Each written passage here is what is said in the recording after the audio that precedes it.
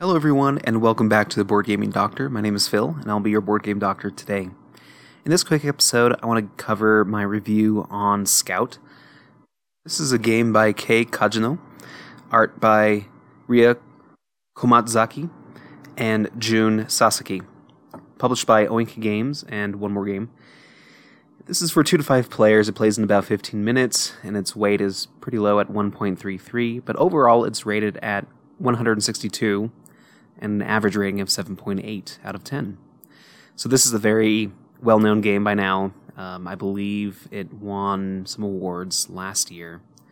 Even though this game was published in 2019, maybe I'm thinking of a couple years ago, but at least the reprint or the re-release in Germany allowed it to be in the Spiel des Jahres last year, and which allowed it to be highly nominated, and I think it won. It did not. It lost to Cascadia, I believe, but it was still highly regarded, right? And so this is a quick, plain ladder climbing card game where it's easier to, I think, play than to describe via audio. But basically, you are ladder climbing, playing cards from your hand to the center of the board in increasing and better sets of sets of like 2 or 3 of a kind or in a straight. And the unique twists about this game is, first, the cards themselves are in a sense double-sided. They're kind of top to bottom. They're different colors and different numbers. You can, when you draw your hand initially, you can flip the cards either to the top side or the bottom side, but they cannot change order after you decide which arrangement you like.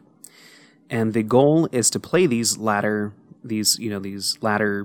set cards basically from your hand in the order that they appear, rather than picking them out of your hand and collectively playing them as a set. That would be too easy.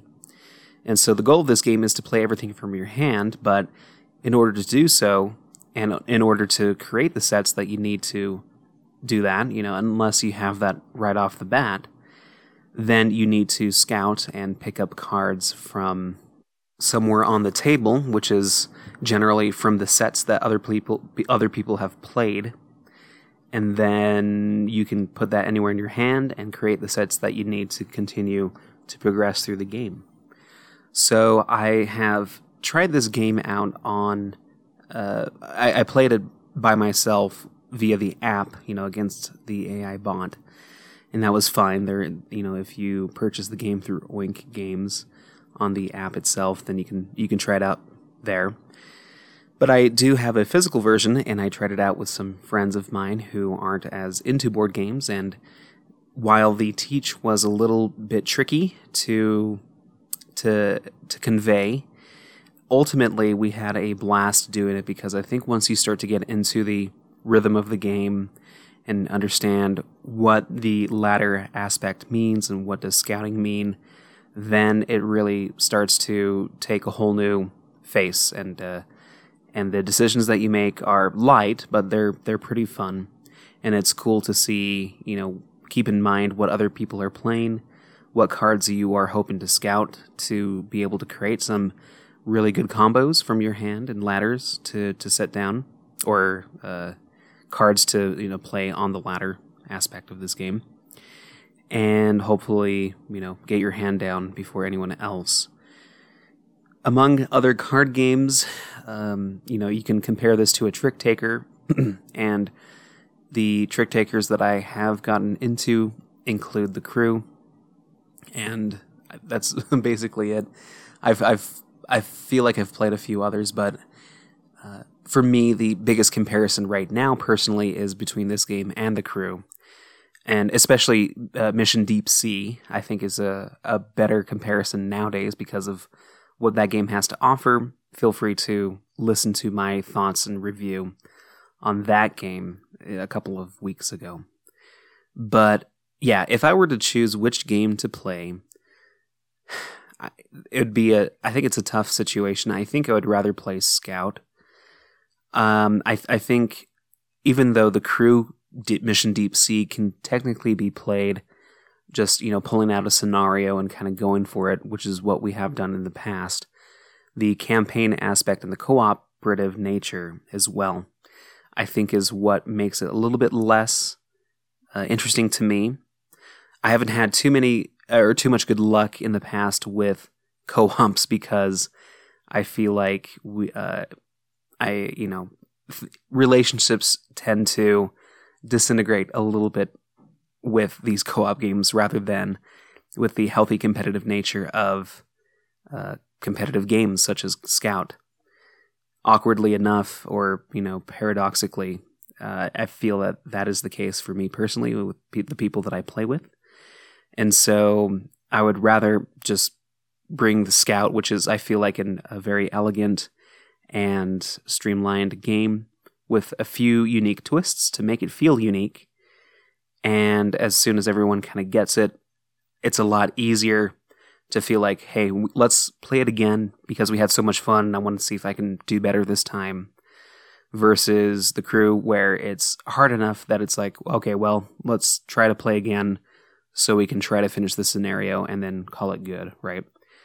And so it's a similar thought that I have to expanding this a little bit further to dungeon crawling games or games that you have a final boss to fight, like Gloomhaven, Mansions of Madness, where you would have to redo the same scenario to be able to progress throughout the game, and the same thing applies to The Crew. And to me, that is not as appealing as it may be in a format such as a video game, where it progresses a lot quicker or at least you get to retry things in a faster way if you do want to redo a scenario or a boss, versus in a board game where you do spend a considerable amount of time in Gloomhaven and Mansions of Madness in particular to have to redo a scenario in case you lose, especially near the end. The Crew is obviously not as long, but the sentiment still feels the same to me, where even if it's a pretty abstract appearance scenario, if you are going by the book and you want to see what happens next, it is a little grating to be forced to play the same scenario until you win and you can progress throughout the story. Versus Scout, where the game is the game and you can just pull it out. I think you technically can play a number of rounds until someone has a certain amount of points, but you can easily just play a round of it, or two or three, call it good. Enjoy, the people who win each round, enjoy that win, and you can move on to another game if you want. So I think I'm in my game space right now, or the space that I feel most comfortable with would be to play games that are just playable. They don't need to be redone unless you just want to play the game itself again, rather than having it tied to a scenario.